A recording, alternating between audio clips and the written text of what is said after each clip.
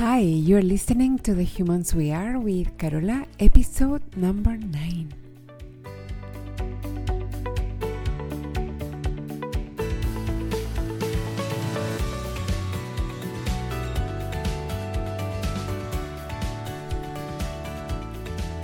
Hello, my lovely human friends.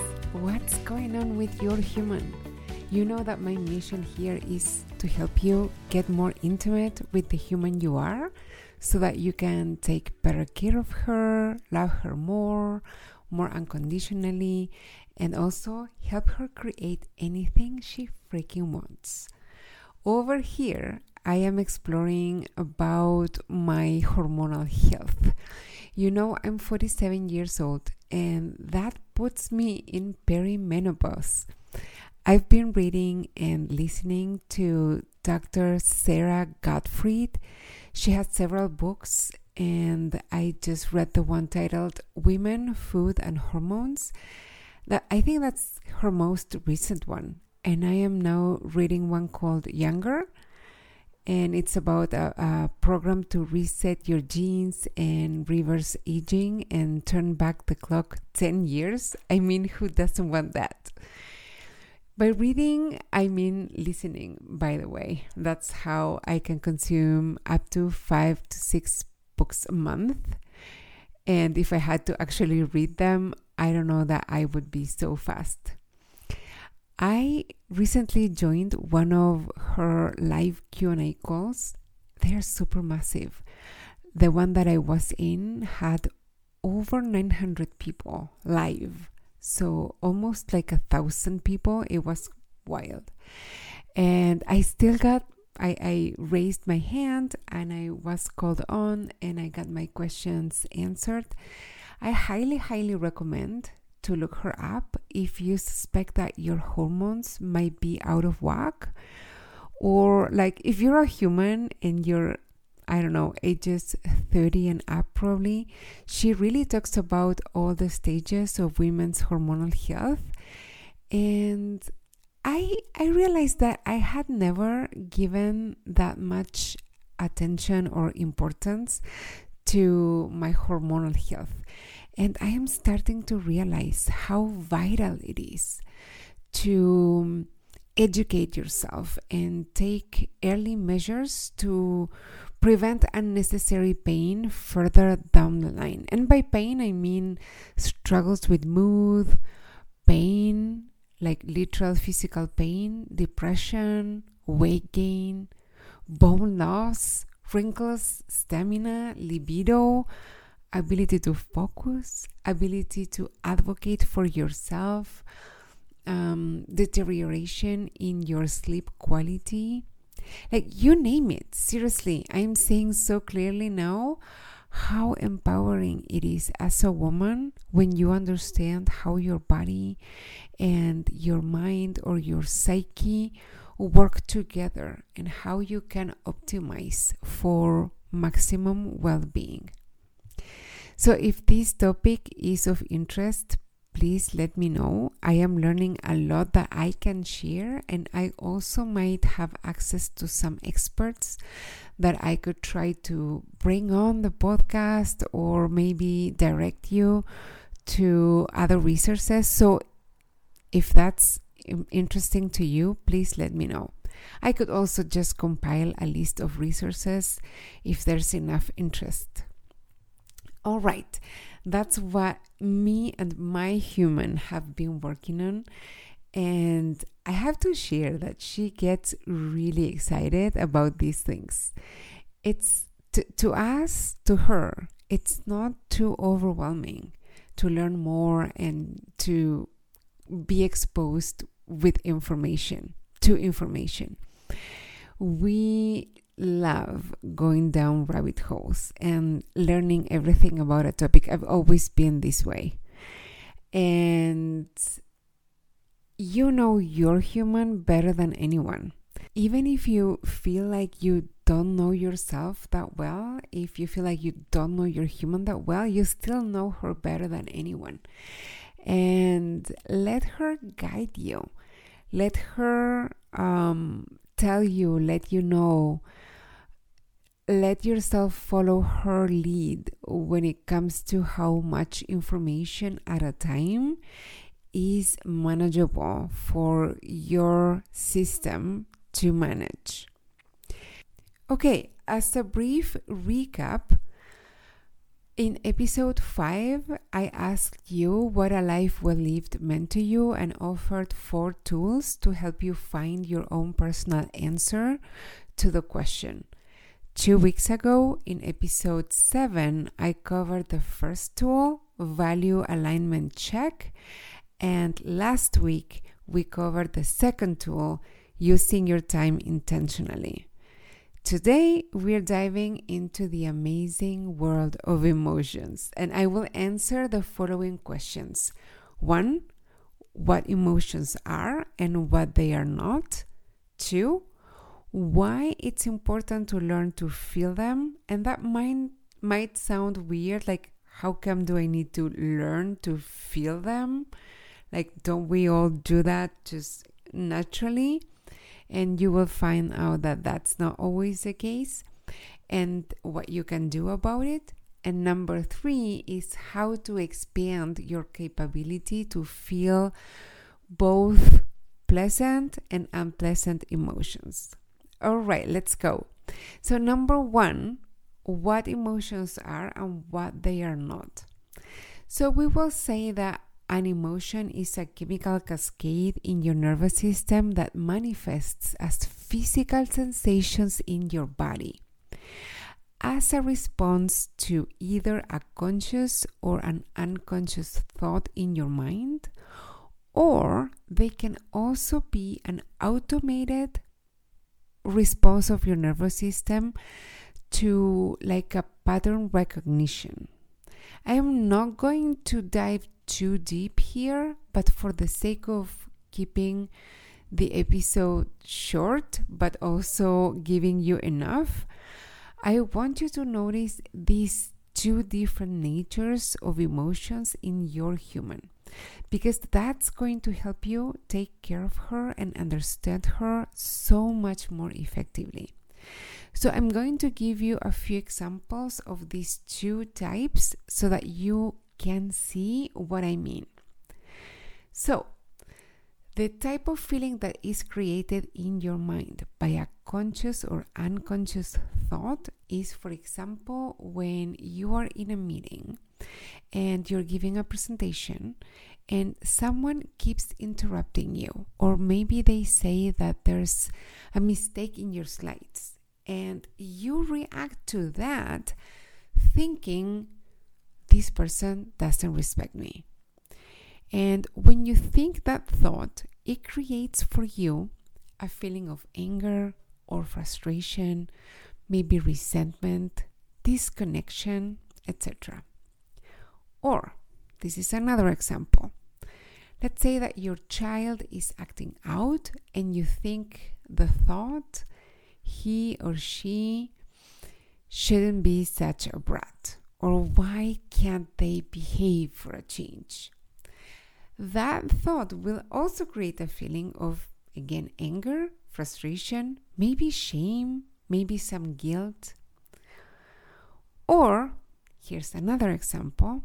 Let's say that your partner comes home out of the blue with your favorite flowers or your favorite chocolate, and they ask you to take a minute to, they want to tell you how much they appreciate and love you. And in that case, you might easily think like, wow, how lucky am I? They love me so much and I love them too.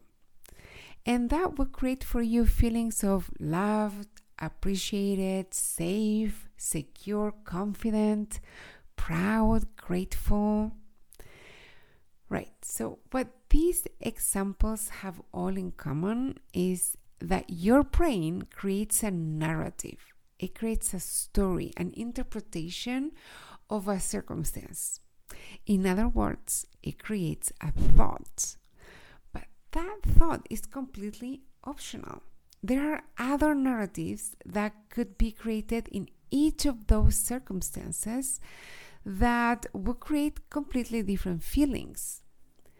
Like, for example, in the first case, when the person interrupted you, if the narrative had been, wow, they really need to make a good impression on the higher ups, they're really working hard on making a good impression, which might be also true in that scenario, that will create a completely different feeling. Like, for example, it might trigger in you compassion. You might feel like you can relate to that. Or in the case of when your kid is acting out, a different narrative that would also make sense in that case and could also be available to you could be something like, poor child, she's super tired, or they are hungry. And that could create empathy or even love. And in the third scenario, when your partner comes home and gives you presents and tells you how much they love you, a person could also get suspicious and think, wow, they must be overcompensating. Maybe they did something that I don't know yet. Or more tragically, you might think that maybe they have a grim diagnosis and that's what prompted the flowers and all the behavior. You see, there's an optional narrative that creates a certain experience for you about a circumstance. And there is always one type of narrative that is going to come more naturally to you. But if you take a minute, you will be able to identify different alternatives to that one that create slightly or even completely different feelings for you in the face of the exact same circumstance. So that is one way in which emotions are created in your brain. And the second type of feeling is the one that we associate with our gut, and sometimes we can also call it intuition. So when you enter a room where other people are maybe in a meeting and you can feel that tension instantly, or when you're walking home at night and you hear steps closing in behind you and you immediately feel that you're in danger, for example. That's not the same case as in the first type of emotions. This is more like your nervous system acting as an antenna, as a detection system that helps you take action more quickly and get into those fight or flight or freeze responses. Okay? So the main characteristic of an emotion, and I'm going to use the words feeling and emotion interchangeably, is that they happen in the body and they manifest as different sensations. And a key aspect is that they come in waves and they don't last that long unless we keep recreating them with our thoughts. And one of the main mistakes that we make about emotions is to think that they happen to us as a consequence of a circumstance or a change in circumstances. We think that they, like something will happen to us in our surroundings, and as a reaction, we will feel a certain way. And that is the case, but that is also not the whole story. It's just a tiny bit. So you see, I like thinking of emotions as skills that we practice and develop. And make no mistake, you have been unconsciously practicing some emotions more than others your whole life. You maybe very easily go to anger in certain situations. Maybe you have a lot of practice at anger. Right? And the more that you practice an emotion, the easier it gets for you to go there. Maybe you can be easily offended because you've practiced that more than other ways of responding to a situation. Or maybe you're one of those people who can feel very easily positive and optimistic no matter what's going on. So emotions are not just reactions to a circumstance or something changing. You can practice and develop them as you would with any other skill. And this goes for both pleasant and unpleasant emotions. The more you practice them, the easier it gets to connect with them and to recall them when it's appropriate. Okay, why is it important to feel them? Let's take a minute and listen to what your own internal wisdom has to say about this. Why does your wise inner self think it's important to feel your feelings? I will share with you 3 reasons that I think it's important. So one is that everything you want in life, everything you do is because you're either chasing a pleasant feeling or running away from an unpleasant one. Everything. You want a promotion at work because you want to feel appreciated. You want to feel successful, competent, acknowledged, recognized. You want a trip to Italy because you want to feel adventurous, romantic, surprised, pleasured, satisfied. Or maybe you want to lose weight because you want to feel proud, healthier, comfortable. You save for retirement because you don't want to feel scared about your future finances and you want to feel safe and secure. So if we are always chasing a feeling, if we want to feel better or less bad, we better practice actually feeling how we want to feel, because if we don't, we're actually left just with that initial reaction part of them, as I mentioned before, and we won't know how to milk them, those situations. The second reason why I think it's important is because they are there for a reason and they carry important information. And sometimes we call that processing. So they need to be processed. What we mean by that, by processing, is basically just letting the physical sensations that the emotion creates in your body run their course through your body and sort of like complete that cycle. And the third reason, it's a little bit more out there, but bear with me. I believe that when you came to this earth and you chose to partner with a human body to have this human experience, this is what you did it for, to feel, to experience emotions.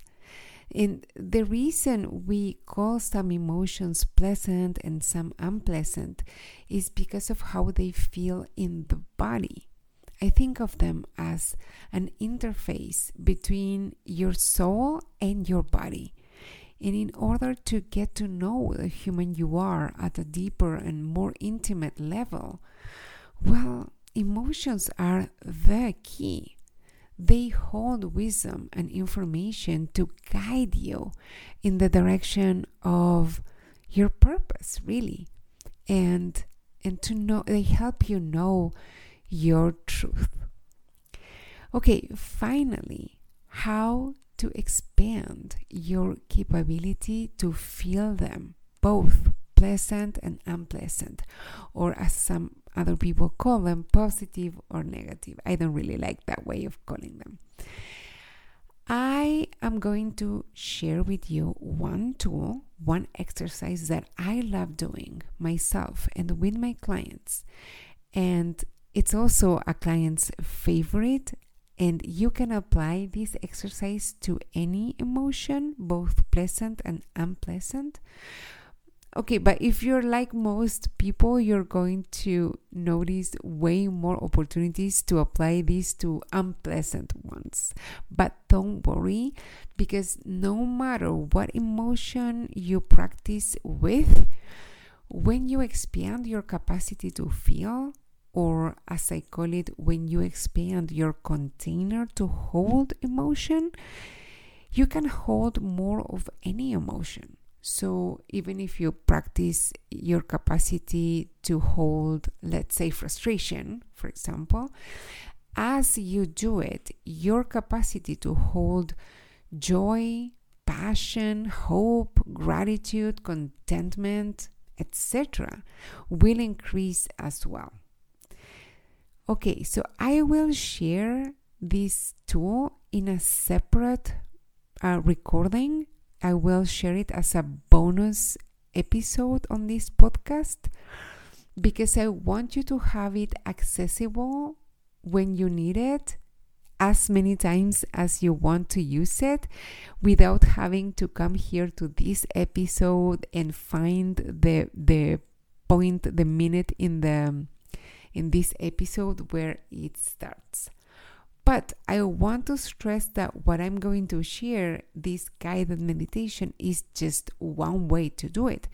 And some of you will already have some favorite ways that you use to process a difficult emotion. So a few examples of what it could look like are journaling about it, or dumping your thoughts on paper, going for a walk, or for a run, or doing any other sort of physically extenuating activity, meditation, any type of meditation, talking with a friend or a family member that you trust, taking a bath, spending time with a pet. So don't take what I'm going to share in that separate recording as like the right thing or the right way to do it, the right tool to use. Just use it as one more tool to have and explore what your human might like, what helps your human process and finish those cycles of feeling a feeling and noticing all those sensations that it creates in your body without ignoring them, without pushing them down. And that's why I mentioned at the beginning that it might sound weird to talk about learning how to feel them, or even expanding your container to hold them. But the truth is that nobody teaches us this. And unconsciously, without any ill intention, what is normally modeled to us from our caregivers or our parents or loved ones or friends or society in general is to push emotions down, to put them on hold, to ignore them, to not show them, to not even let them be felt by us. So that is why it is so important that now you teach yourself how to feel them. Okay, that is all for now. As I said before, look for that extra bonus recording where I'm going to walk you down this brief process to feel them and expand your container. And rest assured that when it comes to emotions, we will be definitely revisiting this topic in the future, for sure. I want to thank all of you who have shared the podcast with a loved one. And for those of you who haven't yet, if you like this episode, it's likely someone you know will like it too. So please share it with that human that you love, that you think might benefit from it. Do it now. Do it now that you are here. And please, if you haven't already, leave an honest rating and review on Apple Podcasts and on Spotify. Also do it now, because you know that later you might forget. That is super helpful for the algorithms, and it helps show the show to more people who might like it too. Today, I want to acknowledge the person who left a 5-star review by the name of MSTPER. She titled it Wonderful Podcast, and she says, Carola is a great coach, and I appreciate her sharing her insights on her podcast. Thank you very much for that 5-star review. And thank you for reminding me that I don't think I've mentioned it here in the podcast before, that I am a life coach and I am taking new clients. So if that's something that you want to explore, please reach out to me and let's talk about it. You can do so at carolafuertes@gmail.com. Just send me an email and we can take it from there. If you haven't been coached by me ever before, I'd love to answer all of your questions about how that would look like, and if you wanted to take that step, what would need to happen. And if you have been coached by me before in any of the programs that I've coached in the past, and you're interested in a maintenance session or just like a one-off type of thing, head over to my IG profile at Fuertes Carola. IG is Instagram, by the way, and you will find there in my bio a link to a limited time offer designed just for you if you've been coached by me before. Next week, we will have the final episode of this Life Well Lived series, and I will be talking about building a favorable predisposition towards yourself. That's not something that we do naturally. So that you can give yourself the benefit of the doubt, you can trust yourself, have your own back, and so that it's accessible to you to be loving, kind, respectful, and gentle to yourself every step of the way. Okay, that's all for now, my lovely human friends. I will talk to you soon, and in the meantime, notice an emotion that your human is struggling to process and or maybe is feeling uncomfortable with, and use that bonus guided meditation to process it and to make more space for it. Also, be kind to yourself and others more than you think is necessary. And that's all, my lovely human friends. Bye bye for now.